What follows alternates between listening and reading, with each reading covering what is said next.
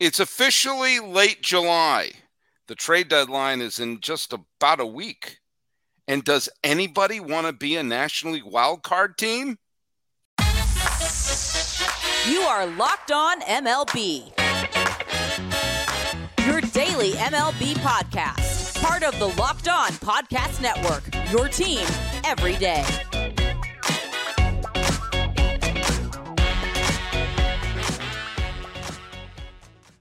Hello, baseball fans, and welcome to Locked On MLB with a Locked On Diamondbacks crossover for the 24th day of July, 2023. I am your host, Paul Francis Sullivan. Please call me Sully. I'm an Emmy-nominated television producer who has been a baseball podcaster for over a decade now, and this is my fifth season here at the Locked On Podcast Network. And not just on this show, this whole week, I'm going to be doing guest spots for Locked On Rockies as well. Not as a guest, but as the host. So if you like your pal Sully and your earbuds, also subscribe to Locked On Rockies. We're having a lot of fun over there. But this is not a Locked On Rockies crossover. This is a Locked On Diamondbacks crossover. And right over there is my weekly partner, mystery guest. Sign in, please. Yeah, Millard Thomas here, checking in, host of the Locked On Diamondbacks podcast. You can follow me on Twitter, my personal account at CreatorThomas24. Follow the show account, Locked On Diamondbacks, both Twitter and Instagram. And please hit subscribe to both our YouTube channels, Locked On Diamondbacks and Locked On MLB on YouTube.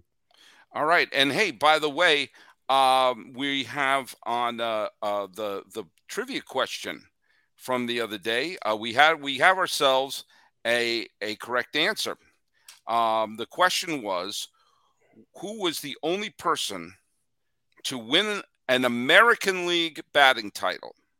And in the year where they won the batting title, they did not hit a home run that whole season.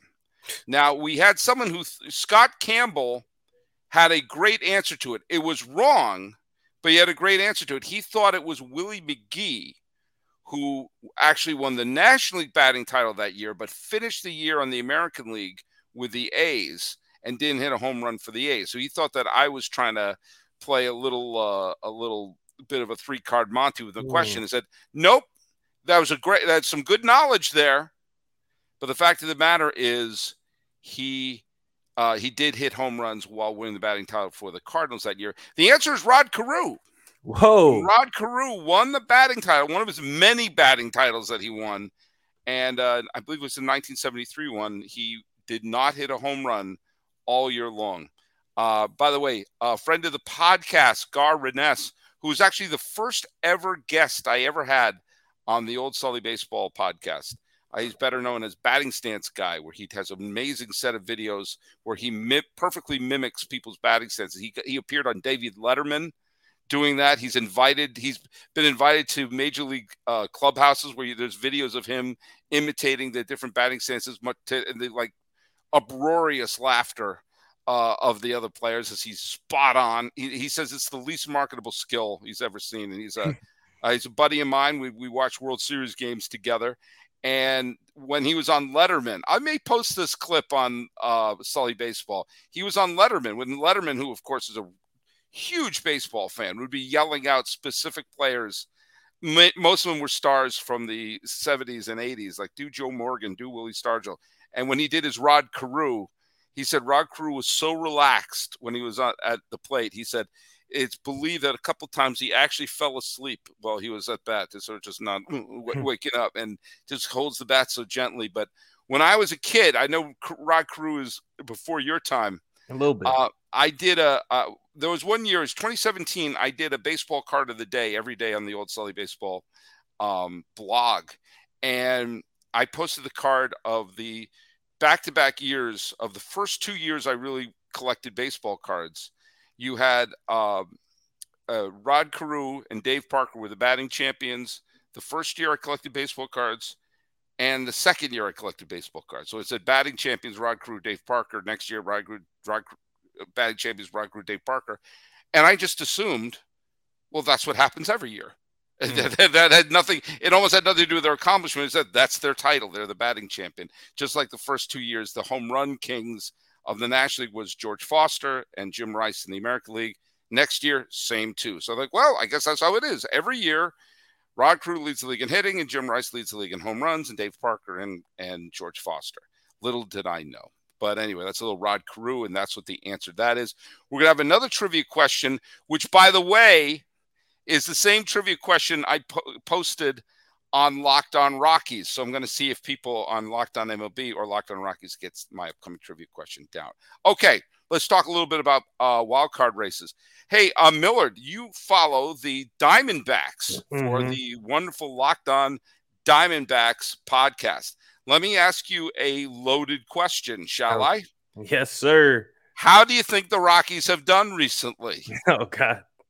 The Colorado Rockies, I'm not going to lie to you. They're not a team I'm checking on too often when it comes to the standings. I'm looking at the NL wildcard race right now. The Rockies are sitting dead last in that standing race. But they've also not lost a series since the All-Star break, and they've done nothing but play contenders. In other words, the Rockies are the king of the upsetters, which brings us to the Diamondbacks. The Diamondbacks are currently a playoff team. How are they doing? It doesn't feel like they might be a playoff team for long, silly baseball, because they've been struggling since about mid-June here. Yeah, but here's the deal. Though the Diamondbacks just got swept. All right? Don't remind me. They're on a 4-game losing streak. They've lost 8 of their last 10 games. But guess what? The Giants have been awful too. The Giants got swept by the Nationals. They got smacked around. They got taken to the woodshed.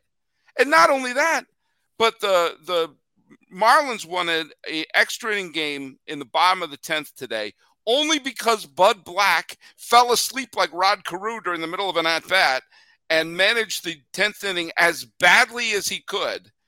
But before that, the Marlins had been, as I knock my headset around, on an 8-game losing streak. And not to be outdone, the Philadelphia Phillies, who did manage to pull off an extra inning win to the against Cleveland today, but they've been on a disastrous losing streak.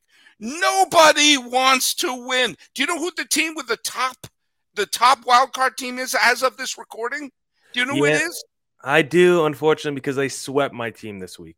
The Reds, who a week ago were on the outside looking in. And now they'd have home field advantage. Now, granted, 1 game in the loss column separates first place. When I say first place, I mean in the wild card. First place Cincinnati and 5th place Miami. 1 game in the loss column separates Cincinnati, Arizona, San Francisco, Philadelphia, and Miami. And here's the weird part. Only 4 games in the loss column behind them are the freaking Cubs, who are selling. Now, no, you just smirked because, they're not going to win anything. But what if all these other teams are on a free fall? Then you're like, holy Toledo. It may open the door for one of these teams. What's going on with the D-backs, and what's going on with all these teams that don't seem to want to be part of the wild card chase?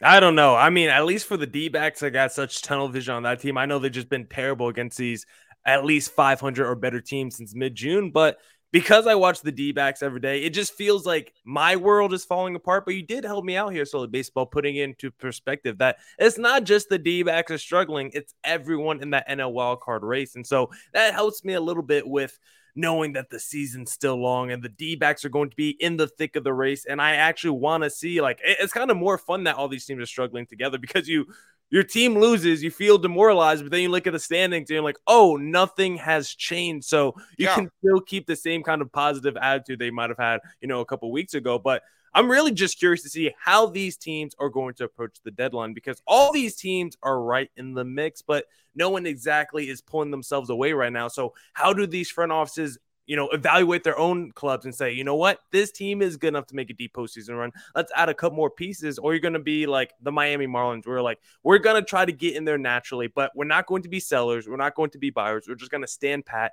and just let this season play out. I want to see what's going to happen. You mentioned the Cubs. I still think they're going to be big sellers, but in a week and a half, if they're still if they're 3.5 out, I don't know what they're going to do. This NL wildcard race is going to be fascinating as we approach the deadline. Yeah, and we're going to talk a little bit more about that, because I have some real thoughts about some of the teams that are in free fall that could really help themselves at the deadline, and two teams who must be looking at this free fall and smacking themselves right in the head. But first,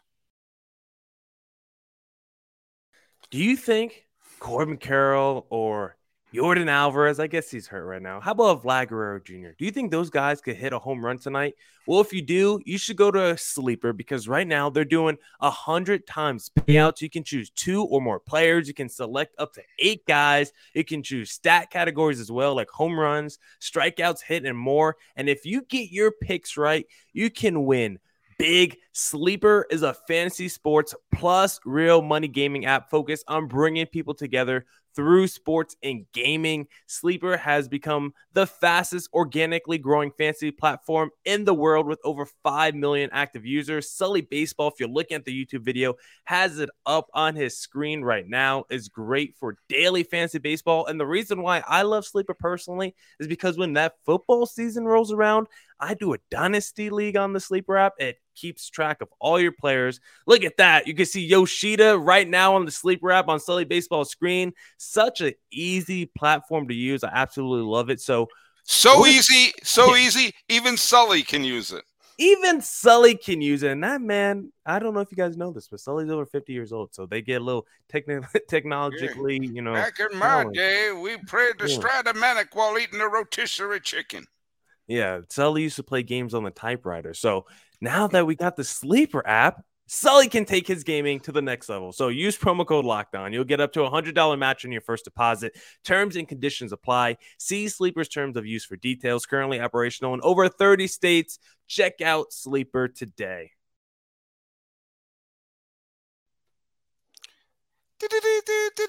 Ty Cobb will get 2 hits. Walter Johnson will strike out 5. That was how I started doing the fantasy baseball. Cy Young will get to 8 innings. Stop. Christy Mathewson will strike out 10. Stop. I can't even imagine doing fantasy baseball in the 90s and like having to mail each other like fantasy. That's one of the reasons why I didn't do it. Like so many people try to get me into fantasy, and it was just like I have to, go to the. Here we go. Oh boy, I got my picks here. I'm going to take. I can't wait to get them in. Oh cripes. I hope I get Kirby Puckett on my team today. I hope he gets a hit. And then they would get it back and it'd be typed out like a mimeograph, like there. It would just be like one of those letters you got back from the War Department in during World War II. By the way, saw Oppenheimer. Oh, I'm waiting. It's so like hard to see. Like every seat is filled for like the next week. I'm trying to wait for like that 70mm IMAX. Would you go to see it? I didn't see it 70mm. I wanted to go see it this weekend. All the best jokes are in the trailer. I mean, if you're looking for it to be really funny, like all the funny parts are in the trailer. Okay. So. Just serious and gritty. Oh yeah, it's very good. Surprising. Christopher Nolan made a good movie, but it's intense. It's double intense. Feature for you with Barbie? No Barbenheimer? I almost had to see Barbie afterwards just to sort of relax a little bit. But instead I watched baseball, and let's get back to that. I'll tell you, 2 teams that must be looking at this free fall from the National League wild card with absolute agony have to be the Padres and the Mets. Mm-hmm. When you think about the star power that they put together, the fact that they're 2 of the 3 highest payrolls in baseball, if you had told them that there would be a bunch of upstart teams, that suddenly those carriages are turning into pumpkins right around the trade deadline, and like, look at, a lot of people were picking the Mets and San Diego to win the division. I think I picked San Diego to win the division. I was duped. I know I picked Atlanta to win the division, but I do believe I flipped the coin. I thought it was going to be that close. You're looking at these teams like San Francisco, your boys. You're looking at, Cincinnati, who went on a huge slump until recently. You're looking at the slump that, Philadelphia went on, that Miami went on. I mean, if all the Mets and the Padres had to do was be around 500 right around now, they would be in an absolute phenomenal position to add to the team and punch their cards and get into the playoffs and take their chances. I know both teams had visions of winning a pennant dancing in their head, but you don't put together a star-studded team like they had and think, oh cripes, I hope we're the visiting wild card team. But you take that now. But now they can't. They're not even. I mean, as of this, full disclosure, we're recording this before the Mets Red Sox game. So you people listening in the future, you know what happened in that game. But even if the Mets win that game 20-0 and it's a perfect game, they'll still be sub 500. They'll still be 5 games under 500. Best case scenario is they're going into this week 6.5 games out. I'm sorry. I don't care what free fall people are in front of you. It's tough to make up 6.5 games. It's tough, but if we think a team like the Chicago Cubs at 5.5 games is still in the race, then we got to believe a team like the Padres with that quartet that they have in their lineup. Maybe the New York Mets, I feel a little bit more, I feel less optimistic about, just because their pitchers are just so old and they're starting to look like they might be hitting a little bit of the decline a little bit. But the Padres have real talent still in their prime. I think you can still convince yourself in the second half. They still have upside. There's still upward trajectory there with the Padres. I don't feel the same way about the New York Mets. But hey, if we check back in a day before the deadline and the Padres are like 3.5 back, I find it hard. A guy like AJ Preller, who's been super aggressive, doesn't try to make moves. Now, maybe that's selling off some pieces, because there's been some rumors that a guy like Blake Snell, who's an impending free agent, who's having a fantastic season, could be moved. Or a guy like Josh Hader, who's also an impending free agent, could be moved. Like, both of those teams are the perfect teams to go and pick off pieces if you're trying to make a deep postseason run. Like, you got your Verlanders and the Scherzers in the Mets rotation. You got pieces like the Blake Snell and the Padres rotation. But how do those teams, the Padres and Mets, feel about selling after spending all this money in the last couple off seasons, after being so aggressive? Do they just want to give up and have a fire sale at the deadline? I feel like a guy like Stephen Cohen doesn't want to do that in terms of dignity. So I'm very curious to see how all these teams are going to attack the deadline. I think it has to go this week. Like right now, the Padres are going to be playing this week. They're going to be playing Pittsburgh, and Pittsburgh has been in a tailspin. Awful. Now, what Padres and Mets have to go on, not win a series. They have to go on like a 6 or 7 game winning streak. Mm-hmm. They have to go on a roll. Now, the Pirates have been pretty bad. And if San Diego, who are throwing Snell in their next game, they don't play, they have an off day on Monday. If San Diego could start getting on a roll, then I don't think they'll do any selling. I only brought up the Cubs. I don't think the Cubs are a contender. They're a sub 500 team in late July. They should be thinking about selling. They should be thinking about opening up as much salary space and then start singing overtures to Shohei Ohtani over in the offseason. The Mets are the team that's in the real interesting spot, because they're about to play the Yankees. Now, the Yankees just finished sweeping Kansas City, and the first game was super tight. They got Yankees got amazing infield defense on the game on Friday that basically saved the game, because if they went from getting swept by losing the series to Colorado, getting swept by the Angels, and losing game 1 to Kansas City, oh my God, there would be pitchforks and torches. They held on for dear life on Friday and then won Saturday pretty easily, and then had a late rally on Sunday to finish the sweep. They did what they had to do. If we've been trashing the Yankees for losing these games they've done before, you got to at least praise them a little bit for saying they had 3 games against a team they should have beat and they freaking swept them. And so they did that. Now, have they righted the ship? Or are the Royals just that bad? Bad. And the Mets are going to play the Yankees. They have Verlander going against Herman. Herman, as we know, can be perfect, but most of the time he's not. Verlander has actually pitched pretty well recently. Mm-hmm. This game is critical for the Mets. They have to go on a run. Now, if they go on a 5-6 game winning streak, suddenly they're hovering back around 500, and the last wildcard team is probably not going to be that much higher than 500 if recent weeks have been any indication. So for those two big budgeted teams, this is the most critical week of the season, because if they lose to the Yankees and the Padres stub their toe, then trade away Snell and trade away Scherzer.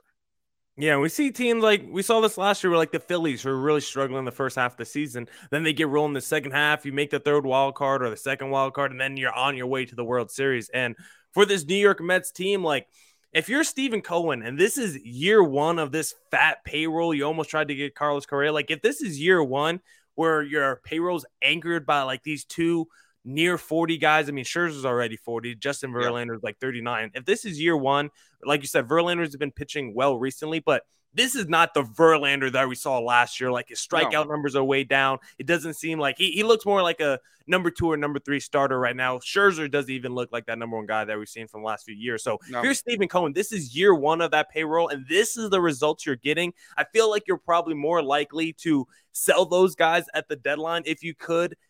Maybe just eat a little bit of salary and get a couple pieces back. But like you said, the NL wildcard race, like those teams ahead of the Mets and Padres, they are struggling right now. Like you talked about, you need a 6 or 7 game winning streak from the Padres. Like that's realistic when you think about your team like the Miami Marlins, who just went on an 8 game losing streak. So if a team like the Marlins or the D-backs, who we felt so good about for the first half of the season, I thought my D-backs are rolling. I thought they're going to win the division. Now they've come crashing back to earth. And a team like the Padres, when you got the Machados of the world struggling, you got the Bogarts of the world struggling, the Darvishes, you have so many stars on your team that you can say, you know what, a good second half from them, and maybe we could still make some noise. Maybe we could get to like 86, 87 wins and make the postseason. And once you get there, anything can happen. But these next 2 weeks are just absolutely critical. I mean, we're not going to go into the American League right now as well, because like the Angels. But these next 2 weeks are just such a big flashpoint for so many teams. Are they going to be sellers at the deadline, or teams are going to stand pat, or are they going to be buyers?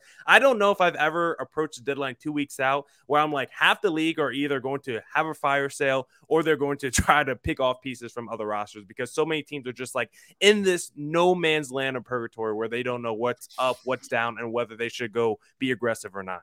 And we saw in just the last 2 years, at this point last year, the Phillies went on a big roll, and eventually they got all the way to the World Series. At this point last 2 years ago, Atlanta had a losing record and had lost Acuna for the season.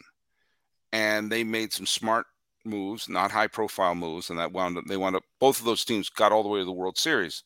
Obviously, Atlanta won the whole damn thing in 2021. Do I think, I mean, get in, just get in. But if the Padres and the Mets want to be the next name on that list of NL pennant winners who were out of it at this point, they better start winning right now. Yeah, and with the Mets, I just don't feel good about their future. Like, if they sell off a Scherzer and Verlander, I just don't know where they go from there. At least with the Padres, I still feel like they got this core in place. If they get, I don't even know what words you're saying. I might need to. Okay, there you go.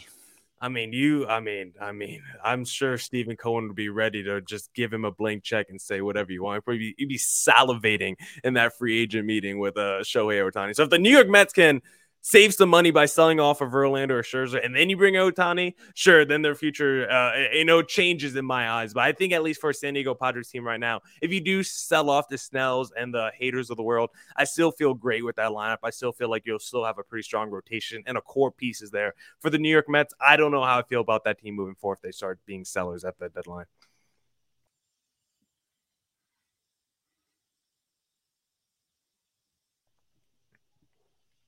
All right, last segment here with Millard Thomas.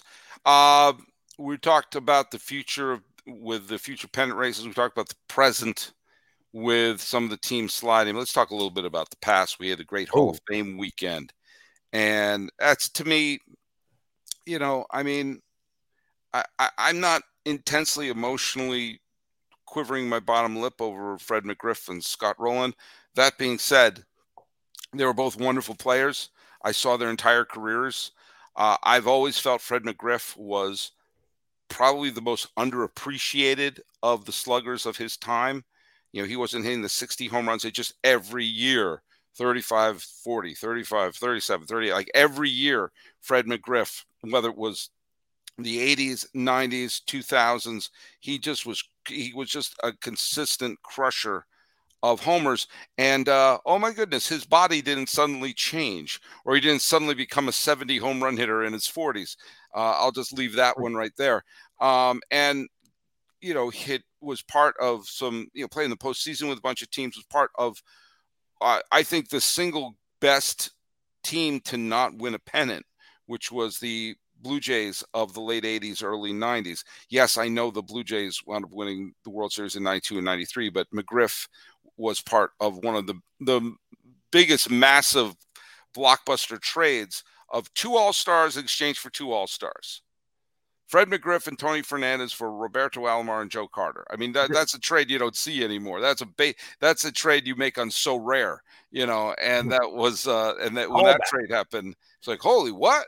But yeah, his arrival on the Braves in 1993 just turned them into a juggernaut. He hit a home run in his first World Series at bat in the World Series against Cleveland in 1995. All class. No one on the planet has a bad word to say about Fred McGriff. And so I'm glad he's in. Scott Rowland's one of the great third basemen in the history of baseball. I have no compunction saying that. Had a super long career, World Series champion, playoff hero, almost hit one of the greatest home runs in the history of the Cincinnati Reds, where he hit a long drive to left field. If it stayed fair, the Reds would have won the division series against, it would have been a series clinching home run that hooked foul, and the Reds wound up losing the series to the Giants, and the Giants wound up winning the World Series that year. Take that, Jeff Carr, that memory of how close you came, a Scott Rowland foul ball away from going to the NLCS in 2012. But yeah, those are 2 legit Hall of Famers.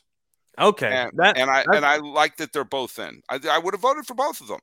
Okay, that's kind of my question about the legitnness of this Hall of Fame, because I always wonder when a guy's like on a ballot for like 5, 6, 7 years and then they finally make it, does that really validate their career of being a Hall of Famer, or does it need to be a little bit more strict? Because I do see some people have some complaints about the Scott Rowlands, where it's like, maybe he was a great player, but was he that Hall of Fame player? Did you fear a Scott Rowland? I did.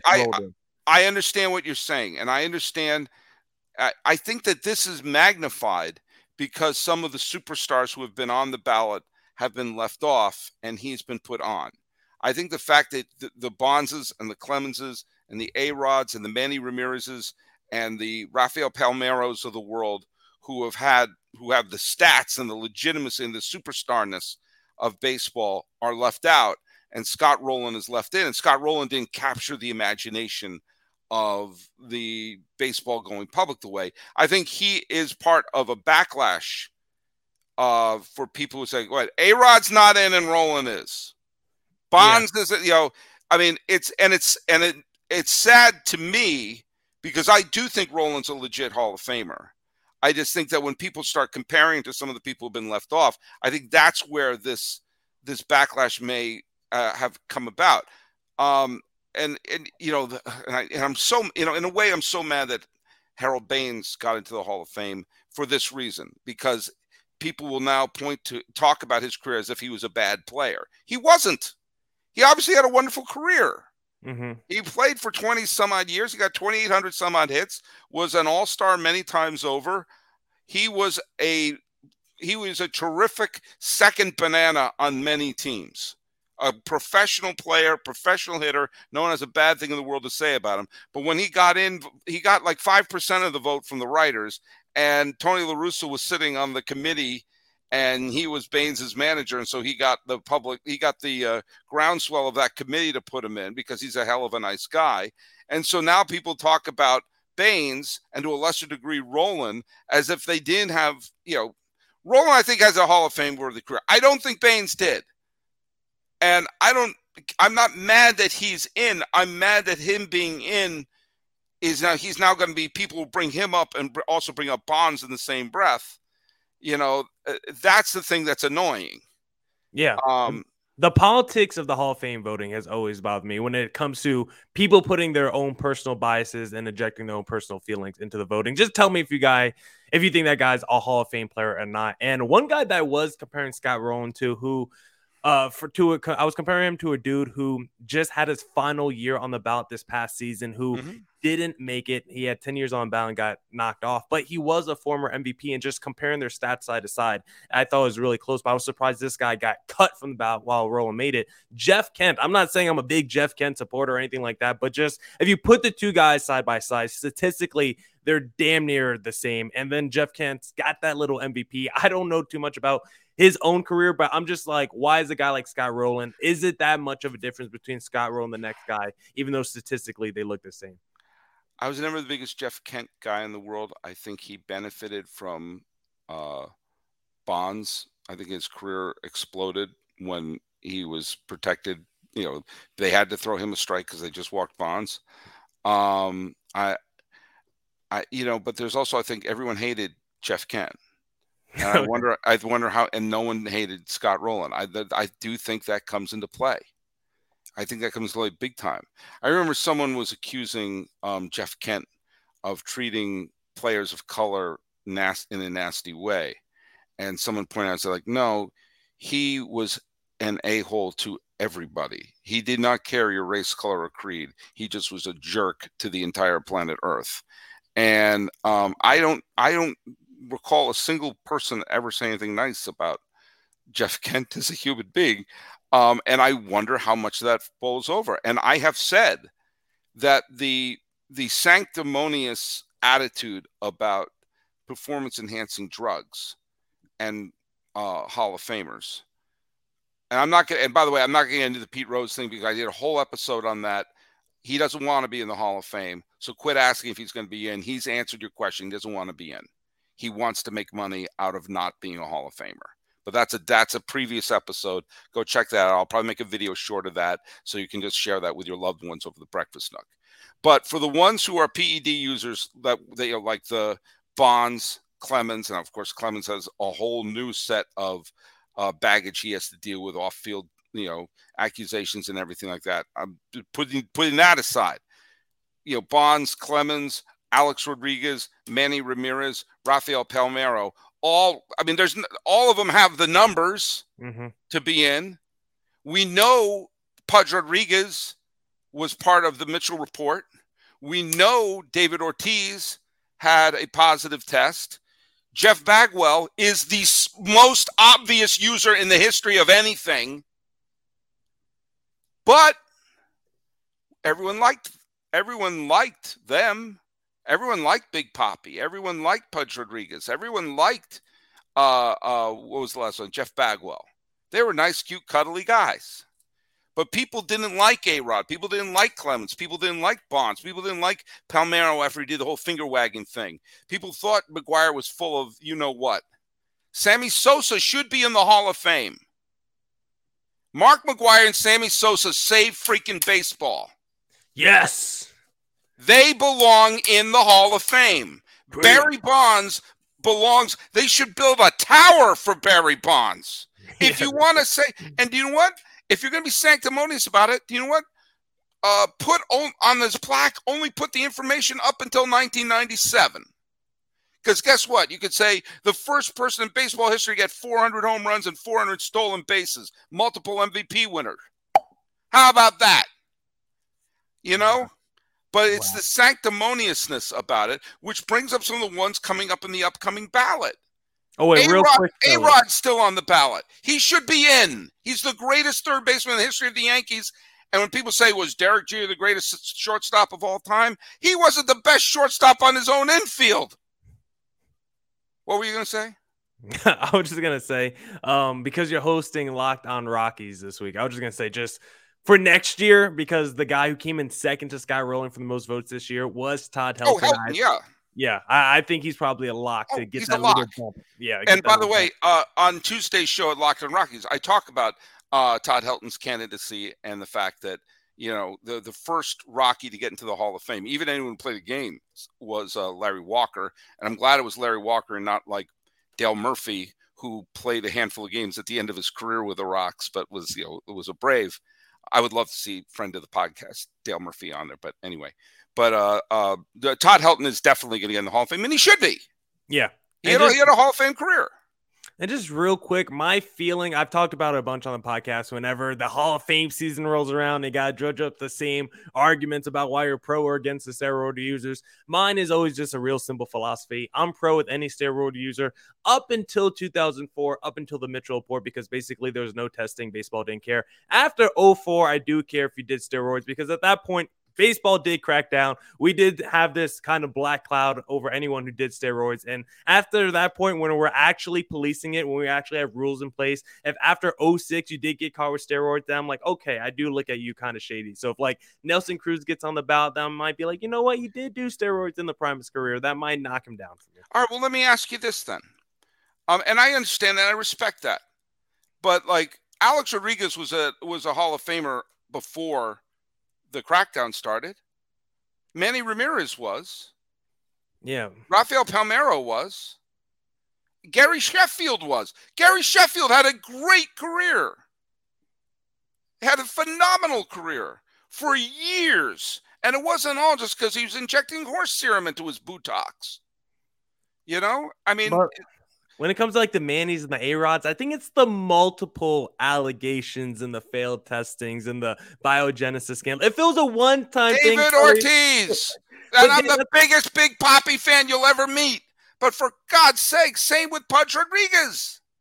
But all David Ortiz has is the Mitchell report, which baseball has thrown out. We have other instances post Mitchell report with Manny's and the A-Rods. That's why I'm like, it's a little bit different. If you're Manny and you fail like 3 times in your major league career, that feels a little different to me than one time on a test where Major League Baseball themselves don't even give it any credence. Do you put Manny in? I love Manny. Personally, I mean, I grew up as a Red Sox fan. So Manny being Manny, I'm putting him in. But you put A-Rod in. See, A-Rod is where it gets a little the greatest third baseman in Yankee history. I mean, don't throw Greg Nettles in my face. With the same logic, I would have to put A-Rod in as well. But I think personally, I wouldn't actually have either one of them. And just because you can't fail so many tests and have steroids delivered to your house, you have to have some kind of ground rules here. We can't just let in all the cheaters. Okay. Post Mitchell. All right. What about these 3? Uh-oh. Well, okay. These 5. Okay. We got 5 names. Clemens. Yes? You want me to say yes or no? Yes or no? I got Clemens in there. Okay. Me too. Bonds, I'm pro. Bonds. Okay. Palmeiro, I would have to check the numbers. 3,000 hits, 500 home runs. Well, then, yeah. If he did his work pre-04 Mitchell report, if all those guys put up their Hall of Fame numbers pre-Mitchell report, I'm pro any of those guys if they got the Hall of Fame numbers. Mark McGwire. Yes, get the juiced up heads in there from the 80s, because that's where I'm like, baseball, like you said, baseball needed those guys. They changed the game. Baseball turned their back. Everyone benefited off the steroids in the 80s, so those guys should go in. But the guys post 04, when we weren't benefiting off steroids, okay. Sammy Sosa. You know, Sammy Sosa is an interesting cat off the field. He's got some identity issues, but I guess he could go in the Hall of Fame. I just don't know what color his bust is going to be. Look at he's doing. I'm not going to touch that one. I am not going to touch that one. You know, his bust will be bronze. That's all I know. That's all I know. Bleach all right, bronze. There you go. There was one time he showed up and he had like a pink hat and he was wearing a pink suit, and only Superman fans will appreciate this. He looked like Mr. Mxyzptlk from the Superman comics. Anyone who gets that, send me a message at Sully Baseball, because if you do, I'll put him side by side, Mr. Mxyzptlk and how Sammy Sosa came out. All right, cool. But we agree that Todd Helton belongs in, and Adrian Beltre also on the ballot is a no-brainer. Right? Yeah, I was gonna say, look at next year. Are there any guys who are like are no-brainers, or are there any guys who you just think are like just really interesting that you don't know where it's gonna go, like a coin flip? Well, Helton and Adrian Beltre have to be in. I vote for Sheffield. I absolutely have Sheffield in there. I like that. Beltran is an interesting case because of the stink attached to him from the Astros year. The 2 most interesting cases that I think are worth looking at are Billy Wagner and Andruw Jones. I can go either way on both of them. I've heard very compelling case on both sides. And thank goodness I don't have a vote. But you have two that are absolute no-brainers for next year, which are, so if you're a Ranger fan, if you're a Rocky fan, go reserve your tickets to go to Cooperstown, because Todd Helton is absolutely gonna make it, and also Adrian Beltre. Yeah, him too. I don't know if he'll be a first ballot, but Joe Mauer's going to be on the ballot for the first time next year. He's an interesting one. He's interesting. He's one that I think is worth debating over and seeing the pros and cons, especially because of his position. Yeah, I think because he's a catcher, I'm just looking at his stats. Like, he's led the league in average 3 times. He got the MVP. I think because of the numbers, the two most interesting guys I think for me on this list is because when you think of their primes, it felt like they reached these really high highs, MVP finalists, but their primes actually didn't last longer than like 6 or 7 years in terms of their peak. Both a Chase Utley and a David Wright, both of them kind of dealt with injuries in the second half of their career, more David Wright. But both those guys for like 5 or 6 years, you could say maybe the best players at their position, but their peak wasn't as long as maybe you might have remembered when you go back and look at their stats. Which is why I bring back Sheffield. Look at how long he was a legitimate MVP, and it wasn't all just steroids. He for all those years with Miami, or they were Florida back then, those years he had where he was the legitimate MVP candidate in San Diego, in Los Angeles. He played some great years with Atlanta, was great with the Yankees. He had such a long peak. So take a look. All right, we're getting off piece here. We got to wrap this up here. Hey, let me throw the trivia question that I asked to Locked On Rockies to my audience here. And the question is, when the Rockies had their great year in 2007, where they stunned everybody and went to the World Series, they had only one All-Star representative that year. Who was the Rockies' lone All-Star for the year they went to the World Series in 2007? See if you can get it, and the Rockies fans can get it on Locked On Rockies. Send your answer to @SullyBaseball. Hey, Millard Thomas, where can people follow your show? Hey, you can follow me on all your streaming platforms. Just type in Locked On Diamondbacks. We're also on YouTube, Locked On Diamondbacks. I'm there as well. Follow my personal Twitter account @CareerThomas24, or look up the show account, Locked On Diamondbacks, both Twitter and Instagram for the show handle. And you can follow me. I'm @SullyBaseball on Twitter, Sully Baseball Podcast on Instagram. Talking about a wild card race that's mainly wild because of mediocrity at this point, and celebrating the non-mediocre legends. Is that non-mediocre? Is that grammatically? You know what I'm talking about. This is Locked On MLB, Locked On Diamondbacks crossover for the 24th day of July 2023. We're going to fist pump for another week. Boom.